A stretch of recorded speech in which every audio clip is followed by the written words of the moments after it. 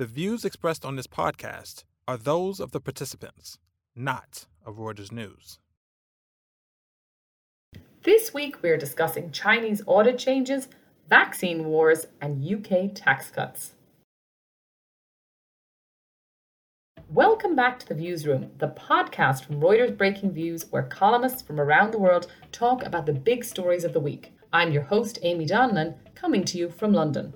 China is opening its doors to greater scrutiny. In a new pact signed this week, Washington will be given powers to vet audit firms in China and Hong Kong.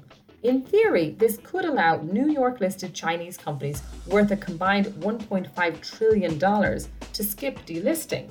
But will China be comfortable with outsiders digging into their most profitable and strategic companies, or is it more likely to encourage businesses to seek alternative arrangements? Meanwhile, it's syringes at dawn as producers of two of the world's top COVID-19 vaccines prepare for legal battle. Moderna reckons Pfizer used some of its intellectual property to make the life-saving remedy. Given Pfizer estimates the jabs could generate over $30 billion in sales each year, it's a case worth defending. And Britain is having a particularly torrid time with inflation. Citi analysts reckon it could soar to 18%, and ballooning energy bills could wipe many businesses out this winter. This makes it all the more bizarre that potential successors to Prime Minister Boris Johnson are mainly debating tax cuts. First, Jennifer Hughes chatted to Pete Sweeney in Hong Kong about the unintended consequences of audit reform of US-listed Chinese companies. Then, Rob Siren beams in from New York to discuss vaccine wars. Lastly, Peter Tall Larson speaks to me and George Hay in London about the UK economy and how tax cuts may be hard to pull off. Hi, I'm Katrina Hamlin, and I'm here in Hong Kong with our editor Pete Sweeney and columnist Jen Hughes. You've been covering the story of an estimated 1.5 trillion worth of Chinese companies listed in the US who are at risk of delisting. Jen, can you give us a bit of a backstory? Sure. This has been a long-running row. Basically, the US has been asking for the ability to inspect the audits of Chinese companies done in China. China has long said that those are the audit papers, the working papers of the auditors, are state secrets. And so this has been a kind of impasse of some degree or other for the last 15 odd years it's been going on. There's no inspections been done of a Chinese or Hong Kong auditor since 2010. This has become a bigger issue in recent years with more Chinese companies listed in the US. And what we've been working toward and what's just happened that Pete and I have been writing about is that we've got an agreement now that the PCAOB, the Public Company Accounting Oversight Board, can come to Hong Kong and ask for whatever audit papers from the mainland they want, and these will be supplied to them. At least that's what's meant to happen now. Okay, so is that the end of the story, or do you think there might be more to come? The first thing is, the question on paper, this looks like a big surrender from Beijing's part, which I think caught a lot of people off guard. I personally was not taking this for granted at all. I don't think Jen was either, that we were actually going to get to this point. So, as we know, it's been going on since roughly 2007. During that time, two things have happened. Wall Street has continued to make a lot of money off of Chinese companies tapping American capital markets, including some companies that are not in harmony with American political values. For example, there are some companies that, like mine in the region of Xinjiang, that are on there. There are companies that were affiliated with the Chinese military. So on the U.S. side, the government side, there was some displeasure that, as the confrontation with China intensified and democratic sentiment in the United States kind of hardened against China, that there are these companies able to tap American investors for these funds. Separately, there were these issues, which is not directly related to the auditing dispute, but there were these big high-profile fraud cases. In 2011, there were tons of Chinese companies that got kicked off for fraud. And while the issue predates that, a lot of people at that point woke up and realized, not only can we not get any recourse from these assets, which are inside China, Chinese courts won't enforce judgments against Chinese assets. And also, we can't even double check the papers, even though the auditors were ostensibly looked like American auditors. You have all the big four have these Chinese subsidiaries. And at that point, kind of a lot of ordinary people woke up and were like, well, this could be we really need to get China to start cooperating with us a bit more. So now we finally have, even after all this hostility, Nancy Pelosi's visit to Taiwan, all this, the trade war, and all of a sudden Beijing has said, okay, we're gonna finally cooperate after all this long, and it looks on paper like everything that the PCAOB asked for. I mean, my question for Jen is like, how seriously do you take it? Well, in 10 years of covering this on and off, this is the most positive step. However, and there's a big however in all of this, it depends if the PCAOB inspectors in their hotel room or in their offices in Hong Kong, wherever they all get put, whether they do get everything. Now, there's differences between the way that the US side has presented this, and the US side says we get untrammeled access to whatever we ask for. The Chinese side hasn't disputed that, but what the CSRC said is that the papers that the US regulator needs access to, and I'm quoting here, will be obtained by and transferred through the Chinese side. The Chinese side will also take part in and assist in the interviews. So if an auditor is called in to be asked about, hey, how do you guys do this? What did you do? There will be a Chinese regulator sitting in the room with the US regulator. Now, that's not to say that will stop cooperation, but it certainly means that perhaps, well, previously, papers that the US regulators have asked for were redacted or withheld. This seems different, but what might happen is that the papers don't contain the information that the Chinese side doesn't want out there. I sound suspicious, but this has been going on for 15 years. And last time they thought they had a cooperation agreement in 2016, and the US had to pull out because they weren't getting the cooperation. This time we might find a different form of non-cooperation, but at the end of the day, that will be up to the PCAOB to decide whether they're getting what they want or not. If your worst suspicions are confirmed and this doesn't work out to the satisfaction of both sides, how messy could it be for the companies themselves and for their investors? Well, this is an iterative process. I know Pete's got thoughts on this too. But what we need is to avoid being delisted, which could happen from 2024 under current rules. You need to be able to look at the audit papers for a few years, or you need to have free access. So say we got the audit papers this year, but next year Beijing and Washington fall out further and Beijing withdraws cooperation. Then the clock starts ticking again on that 3-year process in theory. So this has to be a continuous, ongoing process that becomes widely accepted to completely remove that risk. We should keep in mind that, the question of how transparent Beijing is going to be, I mean, there's two sides of this. One is, what do Chinese regulators consider sensitive? China's definition of national security is very broad, and in some cases, this is also a state that tends to reflexively protect the economic interests of its own companies, no matter what they do. So one argument is that, basically the Chinese, keeping in mind that the CSRC, the stock securities regulator, is very reform-minded, is very much wants to maintain access to overseas hard currency markets. These are the reformers. These are not the guys who are trying to block access to New York. But along with the CSRC, you also have the cybersecurity regulator. You've got the Development Reform Commission, the Economic Planner. You've got the Ministry of Commerce. All these regulators are kind of have their claws into how Chinese companies behave. So will the system actually be able to relax and only look at elements of genuine national security, like defense secrets or financial information that's sensitive, and not just kind of reflexively try to redact everything, which would blow up the deal? I mean, China has no reason to protect fraudulent companies, or, there's a lot of companies here that I mean, you have Luckin Coffee got delisted, right? And that's a coffee maker. There's nothing strategic about it, right? I mean, China has no reason not to cooperate with companies like that.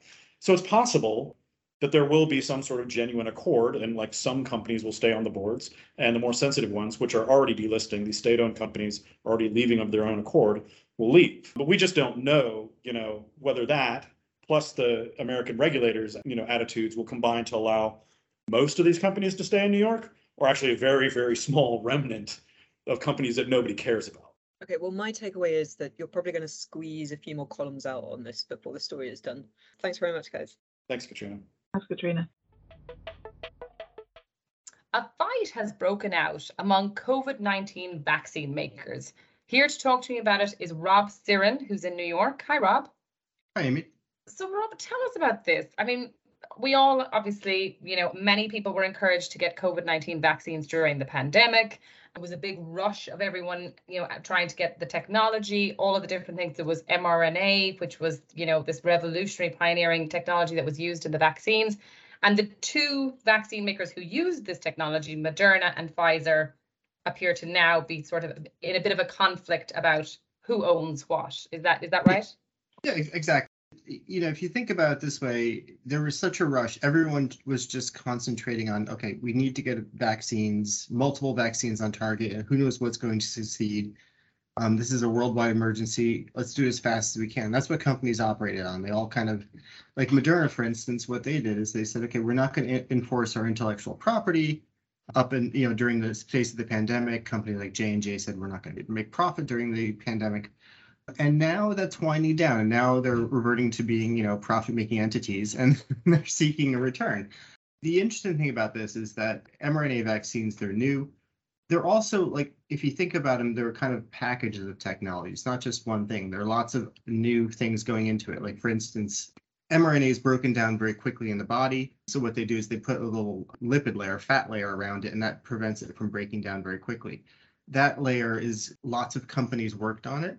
And so there's a fight over all these companies that had played a part in developing these vaccines. Now they all want a share of the profits. They're all saying, okay, well, obviously this vaccine wouldn't work without this lipid layer. We're responsible for that, so we get some of the share. The other company's saying, well, we developed the mRNA. That's the important part. So that's more important. And the other thing to keep in mind is that no one wants to kill the golden goose. It's very difficult to get a drug approved. These things are gigantic money makers. And so what everyone's trying to do is they're trying to get a couple of feathers off the goose rather than killing the goose. Last week, what happened was Moderna decided to actually file suit. They said Pfizer and their German partner BioNTech used some of our technology in developing their vaccine. And so we want, they haven't said what they're seeking. They're not seeking to withdraw the Pfizer's vaccine from the market. So it's obviously they're seeking some financial arrangement.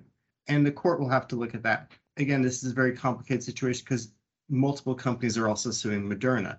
They're saying Moderna uses our technology. We're not seeking to withdraw Moderna's vaccine from the market either, but we're seeking some sort of royalties or something. I mean, so I think it's interesting what you're saying, sort of the softly approach, because we saw obviously quite a turn in the way pharmaceutical companies behaved during the pandemic, right? Like, as you said, the profit side of them. Now, although Pfizer and Moderna certainly were making profit, it seemed less about that to many of the vaccine makers, which is like, get these things out as fast as possible, remove these lockdowns, etc.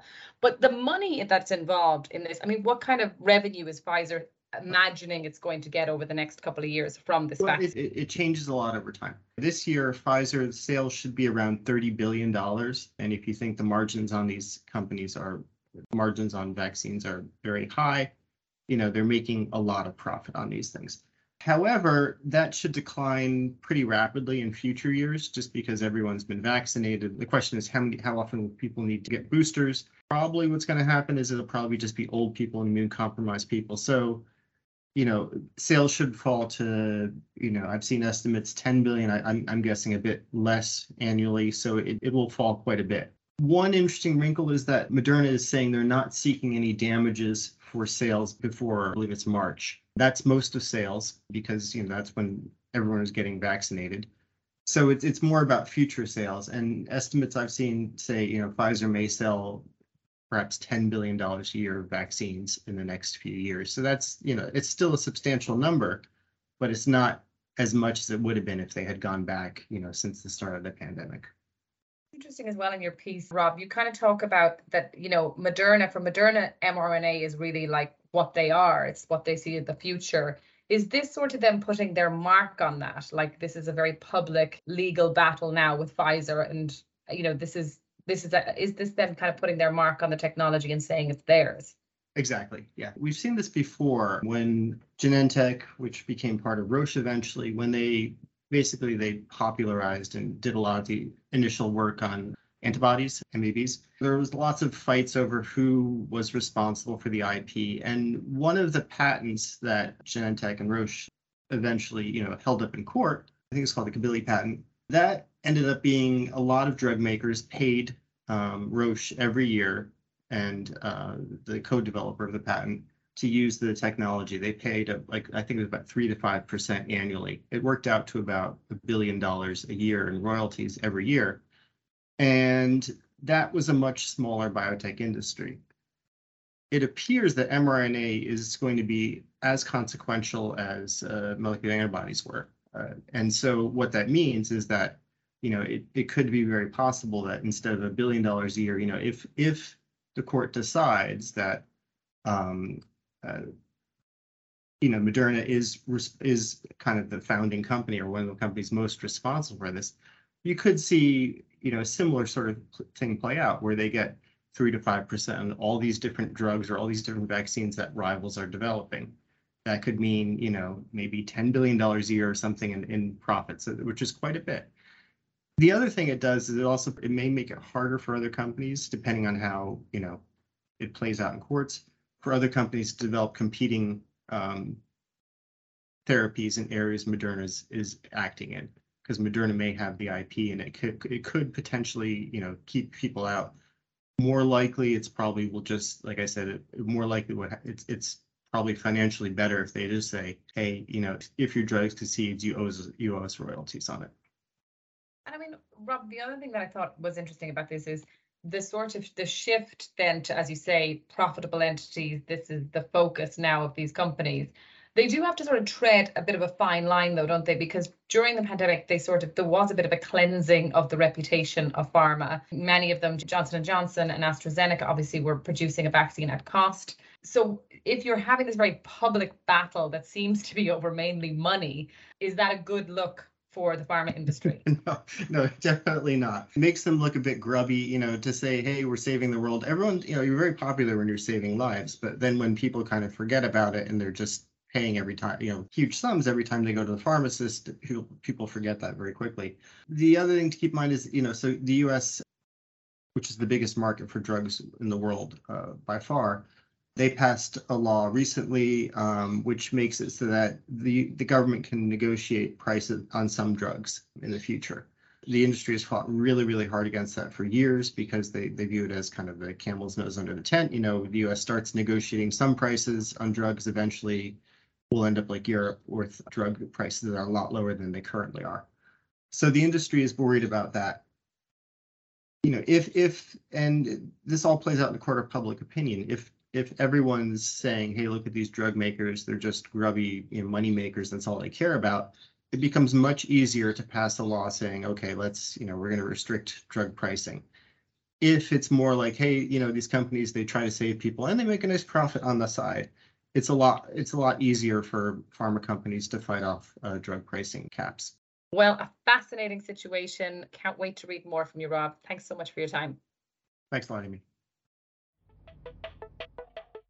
In just a few days, Britain will find out who its next Prime Minister is. The contest between Rishi Sunak, the former Finance Minister, and Foreign Secretary Liz Truss, which has been playing out over the summer, is coming to a head. And Liz Truss is the strong favourite with the bookmakers to succeed Boris Johnson as Prime Minister. Now, over the summer, these two candidates have been arguing about a number of things, but their main argument has been about cutting taxes, which I think has caught a lot of people by surprise. So I'm joined by George Hay and Amy Donlan, who've been looking at this question. And I guess I'll start by asking you, Amy, is this really a good idea for Britain to be talking about tax cuts at this particular moment? I think you hit the nail on the head that I think people are quite maybe confused as to why they're talking about tax cuts given the situation in the UK, which is that inflation is hitting the UK particularly hard. Energy prices are, there's basically a cap that deals with energy prices that's forecast to basically treble. And I think that what people thought the two potential candidates would be talking about would be that cost of living crisis and how they would kind of, in a targeted way, offer support to people who are hoping to heat their homes and buy food and all of the things that actually people in the UK are very concerned about over the coming months. Yeah, there is also, George, though, I mean, the Conservative Party historically prided itself on being a sort of party of fiscal responsibility and sound money. So, I think Liz Truss, you two wrote a piece which was saying Liz Truss has a plan which would cost probably about £30 billion. Now, is that something that they're going to then cut spending to offset, or how would that work? First of all, a bit of throat clearing. Obviously, a lot of this is unclear, possibly even to Liz Truss.